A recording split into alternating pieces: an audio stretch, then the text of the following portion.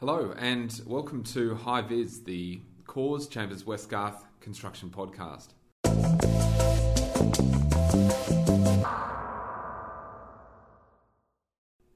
My name is Todd Spiller and I'm a Senior Associate in the construction team here at Cause.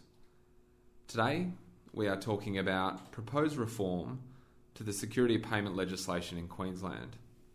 I'm talking, of course, about the Building Industry Fairness Bill of 2017, which was recently introduced into Queensland Parliament and which proposes the most significant changes to the security of payment regime in Queensland for over a decade, and certainly since 2014. In addition to making substantial amendments to Queensland's security of payment framework, the bill, among other things, introduces a requirement to establish project bank accounts and increases the powers of the building watchdog in Queensland, the QBCC, to address issues such as corporate phoenixing. I'm joined by Brisbane partners Andrew McCormack and Matthew Muir to discuss these changes. Andrew, if I can come to you first, perhaps we can start with the proposed introduction of project bank accounts. Can you tell us what is a project bank account, how does it operate, and when will you need one?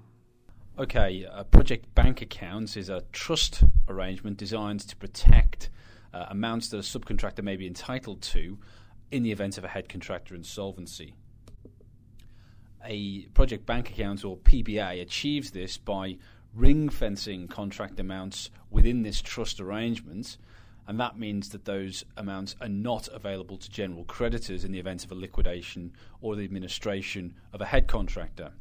The head contractor is the trustee and is also a beneficiary of the project bank accounts, but it can't pay itself from funds in the project bank accounts until amounts that are to be paid to its subcontractors for the same work have been paid.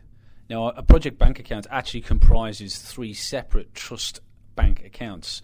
There's a general trust account that payments are to be made into by the principal and made out of to the subcontractors by the head contractor. There's also a retention account, which is used for holding retention monies, as the name would suggest. And also there's a disputed funds account, where amounts that are in dispute are to be placed. Now, the head contractor is responsible for establishing these three trust accounts and for administering them. Interestingly, head contractors are not entitled to be paid for establishing or maintaining the project bank accounts. So this is all done at their own cost, although presumably will have some flow through to the contractor's corporate overhead on a job, albeit indirectly. So that's what a project bank account is. I think the second part of the question you asked me was, well, when do you need one? The regime is actually being introduced in two phases. Phase 1 will apply from the 1st of January 2018, assuming the legislation is passed, and Phase 2 will apply from 1st of January 2019. In Phase 1, the PBA regime has a more limited effect. It only applies to building contracts where the principal is the state of Queensland or a state authority. It also needs to be for a contract price that's between $1 million and $10 million.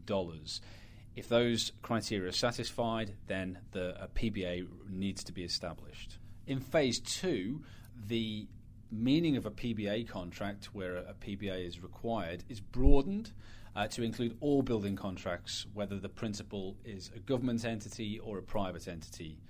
It also applies to building contracts as long as the value is $1 million or more. Interestingly, another key difference is in Phase 1, project bank accounts is only required if the building contract is a head contract. Once we get to Phase 2 and the more broader application of the PBA regime, it applies to any contract, whether it's a head contract or a subcontract, that satisfies those criteria that we talked about before. That is principally that the value of the particular contract, whether it's a head contract or a subcontract, is more than $1 million and is for the performance of building work. Now, there are some exceptions where a project bank account won't be required. Importantly, they are where the work is residential construction work, there's no PBA required, or if the contract is for maintenance work. The explanatory notes to this bill also state that a PBA will not be required for engineering contracts. Now, the explanatory notes say that engineering contracts will include contracts for building roads, bridges and transport, but doesn't make an express reference to rail, interestingly. The concept of engineering contracts is not actually further discussed in the bill, and it's assumed, and we'll wait and see, that will be dealt with in more detail in the regulations that will accompany the legislation when it's come back from Parliamentary Committee. Okay, thanks, Andrew. Matthew, if I can turn to you, the BIF bill also proposes some fairly significant changes to Queensland's security of payment legislation. Can you provide a summary of the most important changes? Todd, that's right. There are some really significant changes to the security of payment legislation which are proposed in this bill. The first and probably most significant amendment that's proposed is to incorporate the New South Wales recent changes around payment claims, such that any payment claim, whether it's endorsed as being a claim under the relevant SOP legislation or not, will be a payment claim for the purposes of the legislation. It's a significant change, one which I think will have a very significant impact in the industry.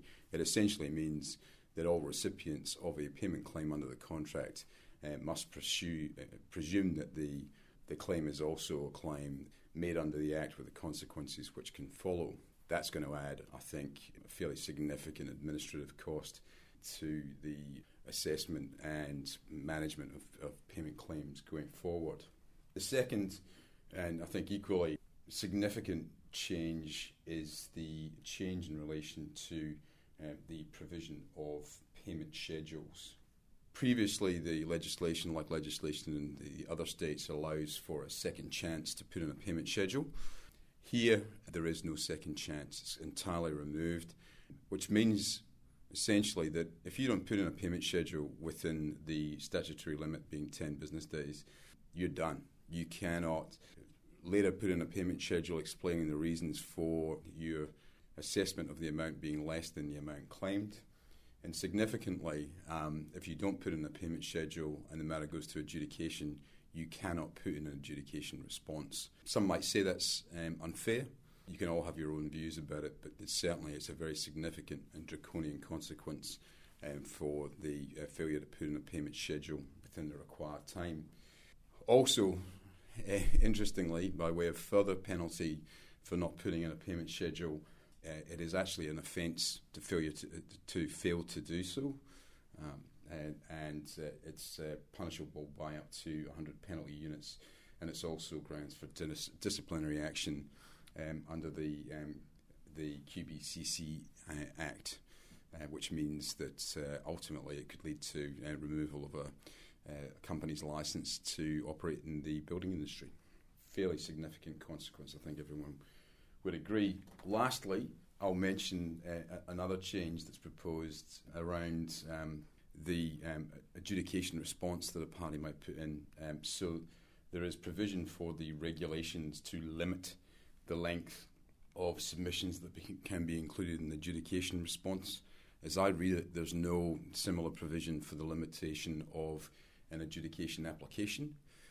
So this could have a really significant consequence where there are, say, significant issues that have to be responded to in an adjudication application. The respondent in those circumstances will be severely limited and could be limited to a page length. Let's hope that doesn't happen. Let's hope that if it does happen, it's reasonable. Otherwise, we're going to see adjudication responses in 0.8 font with no margins, top, bottom, left or right. Thanks, Matthew. Staying with you, I understand the BIF bill will consolidate all existing security payment legislation, not only the BSIP Act, but also the Subcontractors Charges Act, a peculiar piece of legislation well known to Queensland practitioners. Can you tell us a bit more about that? That's right, Todd. The bill will consolidate the security payment legislation and the Subcontractors Act all into one legislative instrument. It will mean that it's a one-stop shop for all things related to security of payment and subcontractors' charges, something that's peculiar to Queensland in any event.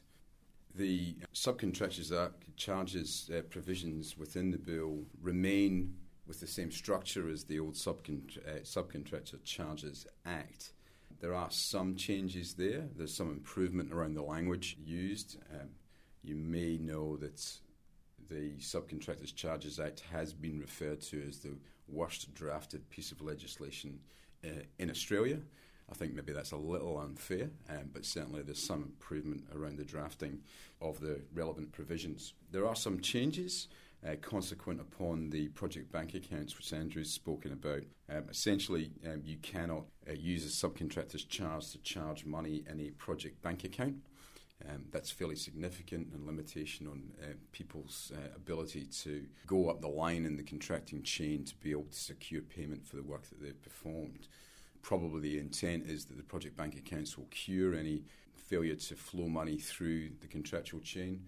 We'll wait and see whether that is the panacea for the problem.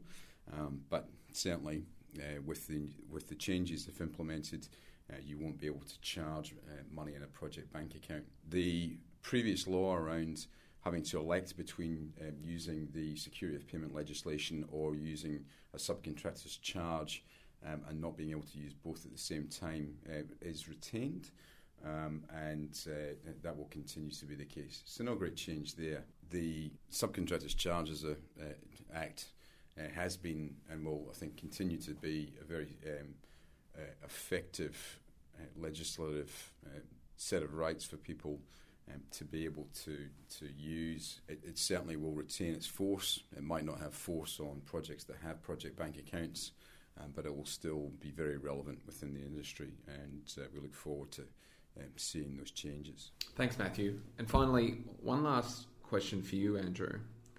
It strikes me that amid all of these reforms, we shouldn't overlook that changes are also proposed to the powers of the building industry watchdog in Queensland, the QBCC.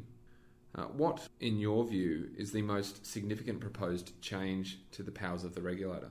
I think the most important change to the QBCC Act, that's the act that governs the powers of the regulator of the construction industry in Queensland, are the changes that have been introduced to address what's known as corporate phoenixing. Corporate phoenixing is when a person who has control or influence over a construction company has a pattern of restructuring its corporate affairs so as to continue operating its business interests even where previous companies have failed.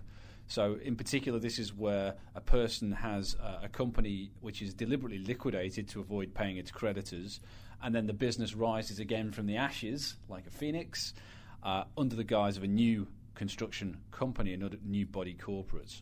Now, the new legislation seeks to tackle this by stating that a person who can be excluded from holding a QBCC licence, which is required to undertake building work in Queensland, can include what's known as an influential person. So an influential person can be banned from being a licence holder.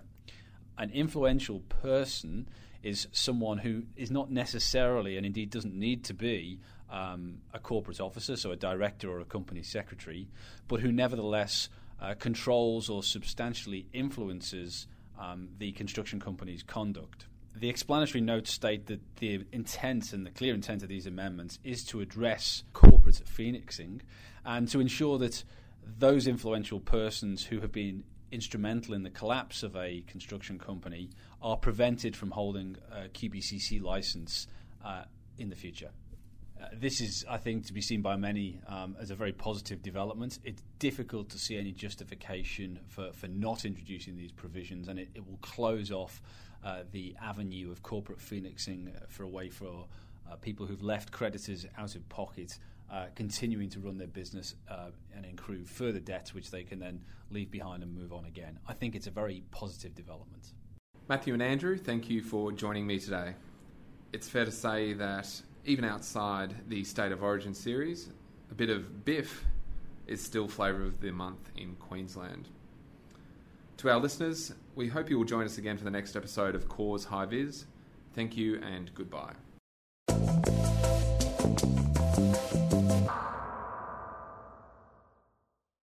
This podcast is for reference purposes only. It does not constitute legal advice and should not be relied upon as such. You should always obtain legal advice about your specific circumstances.